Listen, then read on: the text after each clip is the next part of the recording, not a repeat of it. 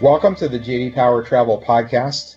I'm Michael Vermillion with JD Power, and with me today are Mike Taylor, who leads our travel practice, and Jenny Corwin, who's our lead analyst for travel. So Mike and Jenny, welcome. Hello. Hello. So I thought for the podcast this time we would lead off with the airlines. And obviously, Mike, in the news over the past week or so, has been the Boeing 737 MAX aircraft and the crash in Ethiopia, and then the subsequent actions that have been taken by regulators and airlines around the world. So what's the JD Power take on this situation in terms of the travel experience and how both travelers and brands should be thinking about this? Okay, well, first off is a question of safety, which is sort of an unwritten assumption for every survey that an airline takes, and of course any survey that JD Power takes, simply because no one is going to get on an unsafe aircraft. And certainly a pilot is not going to fly one, and a mechanic isn't going to authorize one to go in the air. So it's always assumed that you're going to get on a safe flight.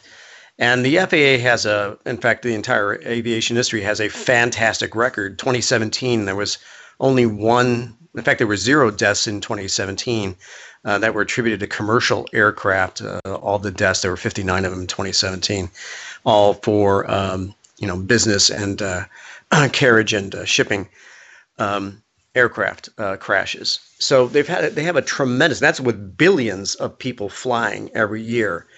And the most recent death in America in an aircraft was we had mentioned this on a previous podcast, this poor woman who had gotten sucked out through the broken glass of a window. And that was the only death that particular year in the United States. So there is a tremendous history of safety. There's also a tremendous history of reverse engineering, Boeing, Airbus, and all the other manufacturers being able to fix whatever the problem is. But as far as the 737 MAX goes, there were relatively few of those aircraft flying, only about 50 or so.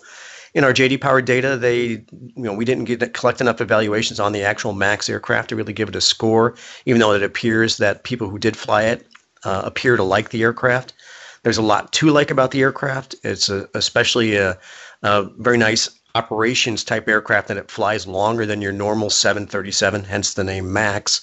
And that allows these route programmers at the airlines to reach markets more efficiently and more cost effectively. So it maximizes the ability of the airline to provide service in different markets. As far as the airlines themselves, Southwest had taken quite a few of them. I think about almost 24 of those aircraft. And they're, of course, currently grounded. But, there are about 755 aircraft in the Southwest fleet. So it's not a big impact on them. It's bigger on Air Canada. About 15% of their fleet is that 737 MAX variation, either the 800 or the 900. I think most of them are in 800s. And so that is affecting them the most. And I was speaking with them actually yesterday about this topic, and they're basically treating it like a snow emergency, like they've had some planes that were simply snowbound and couldn't get out of an airport. So they're adjusting, and they think it'll take about another week for everything to smooth out. However, on the other hand, it is a drain on everyone's bottom line, because those aircraft are multi-$100 million investments that are currently not producing any revenue. So that is definitely going to be the problem. But eventually the FAA, Boeing, and the engineers will get together with the fix, because it is a relatively good and airworthy aircraft. We just had some unusual circumstances, and it's really useless to speculate until the FAA comes out with their findings and Boeing engineers analyze exactly what has gone wrong on those 2 crashes in Ethiopia. And I can't remember the other crash site. Okay, thanks, Mike. So just in terms of what travelers should be expecting here over the next few weeks, are we likely to see the impact actually get worse or get better, stay about the same? Oh, it'll probably get better. The key problem here is that the load factor on every other aircraft is in the high 80s, low 90s. So there aren't a lot of seats in which to reaccommodate people. And so you'll probably find that middle seat is even more likely to be occupied, which will decrease some people's satisfaction. But these routes will just simply disappear from the schedule until those aircraft become available. So when you're shopping for it, you may not get the exact flight that you want to get where you want to on an exact time, but you'll probably be accommodated within a day or two. So I don't really see a tremendous impact. It's more of an impact on the financial bottom line of the airlines themselves. Okay, thanks, Mike. Jenny, switching to hotels, we're continuing to see disruption in the hotel industry, especially on the booking side. And so a couple of recent developments, Google has now fully launched a hotel search site with booking capability. And then also Airbnb announced the acquisition of Hotel Tonight. So what's the J.D. Power read on that? What are the implications for the hotel brands and also for the guest experience? Yeah, I think it's a really interesting time for brands, right? The launch of Google Hotels really, if it does anything like Google Flights, which is really become a major distribution channel, it means that hotels have to get really good at Google. Brands do have to, really. Obviously, they've been monitoring their their placement in the Google searches, but I think it's going to be a bit of a challenge for OTAs because you can book directly from Google now, but it's also going to be a challenge for hotels to really navigate this new environment, paying much more attention to it. For guests, I think it's probably going to be great, right? It gives them one more way, a little bit more transparency into pricing. Another challenge for hotels, this Google Hotels has a deals option. It shows you, trends in pricing. It shows you what kinds of discount you're getting based on how the hotel was priced previously, and it seems to be very selective. It'll narrow down a search from 300 hotels to 6. Very quickly.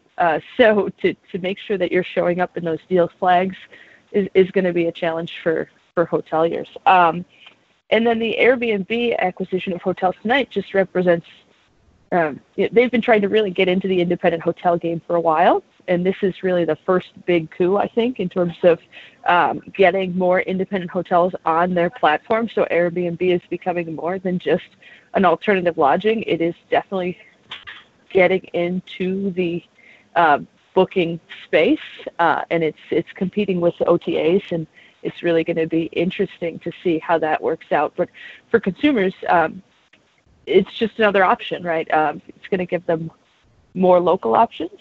It's going to give them more similar to, these are the hotels that were generally going to be competing with an Airbnb in the first place.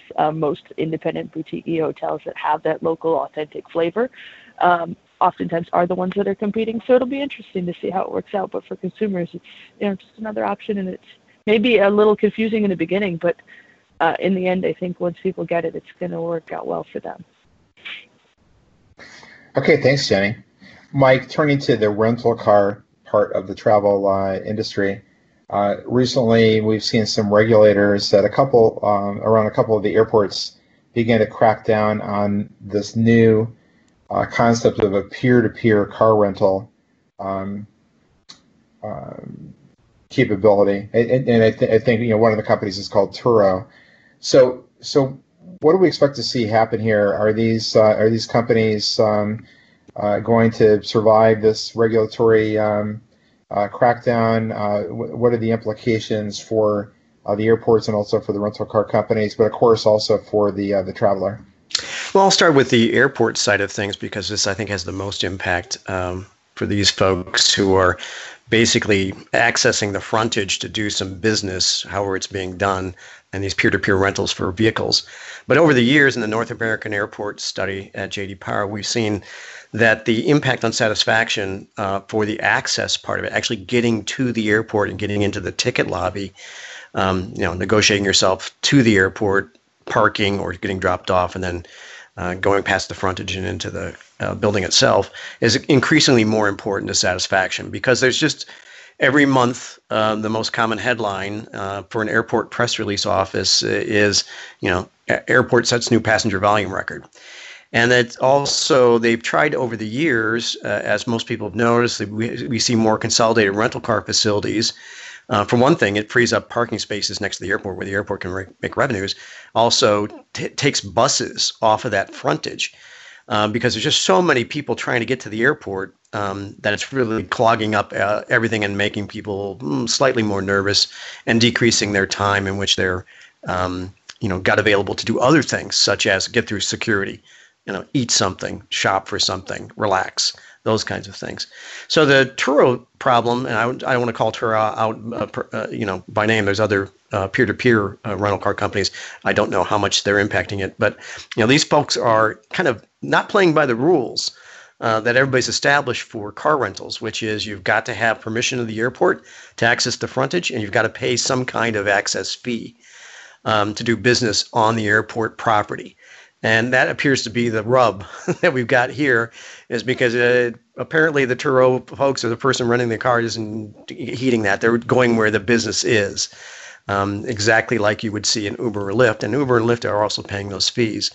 So it's really a problem for the airport as far as clogging up the access, because they've tried to clear it out as much as possible by rerouting bus traffic for rental car companies. As far as the rental car companies, this isn't a significant part of their business yet. It is growing, but it's growing in a really small base. So any kind of incremental increase seems like a big percentage. But it's not a huge issue just yet. But then again, we didn't think that TNC companies, Uber, Lyft, and all those would be a big deal either. But those grew certainly into big problems for the rental car companies and for the airports themselves. Okay, thanks, Mike. So a final topic on the digital side of travel.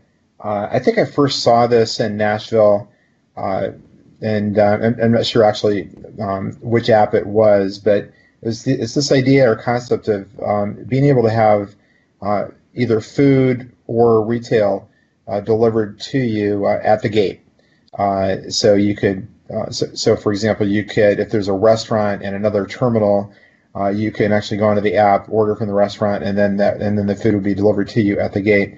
Also recently saw this on the Portland Airport website, talking about a new app-based delivery service called At Your Gate. And if you go to the At Your Gate website, you'll see they're currently in 6 airports. So Mike, what is this something that's short term, or is this a trend? Why are we seeing this pop up, and how is it likely to benefit the traveler? What's the implication for the airport? Well, it is a long-term trend. This is just the latest variation on a theme, which is that passengers are more likely to stay at their gate than do anything else once they get through security. And so bringing goods and services to them maximizes that non-aeronautical revenue that the airport really lives on these days. Parking is probably the biggest at this particular moment non-aeronautical revenue generator for the airport. But food, beverage, and retail is either number 1 or number 2 at most airports. And of course, maximizing that experience and also not having to move from the gate and doing it all on your phone, or there's another service called On the Go that you've probably seen at many major airports, where they have the mounted iPads where you can order. But those On the Go are mostly restaurants that are in that same terminal. So the variation on this theme is that I can, if I'm in Terminal A and the food I want is in Terminal B, well, the food can come to me rather than the other way around. Again, it's just going to be how much staff is going to be dedicated to running this stuff around. But as we see in the gig economy studies that we do at J.D. Power, this is becoming more the norm, having the food delivered to you no matter where it is, when you want it and how you want it, and then paying it through the technology that's on your phone. So this probably is going to be something that will increase satisfaction, because I'm going to get the food or retail that I want, and I don't have to move from my seat to get it. So that wraps it up for this podcast. Mike and Jenny, thanks for joining us today. You're quite welcome. And thanks to our listeners for joining as well. To learn more about the J.D. Power Travel Practice, please visit us on the web at jdpower.com/business, and we'll see you next time.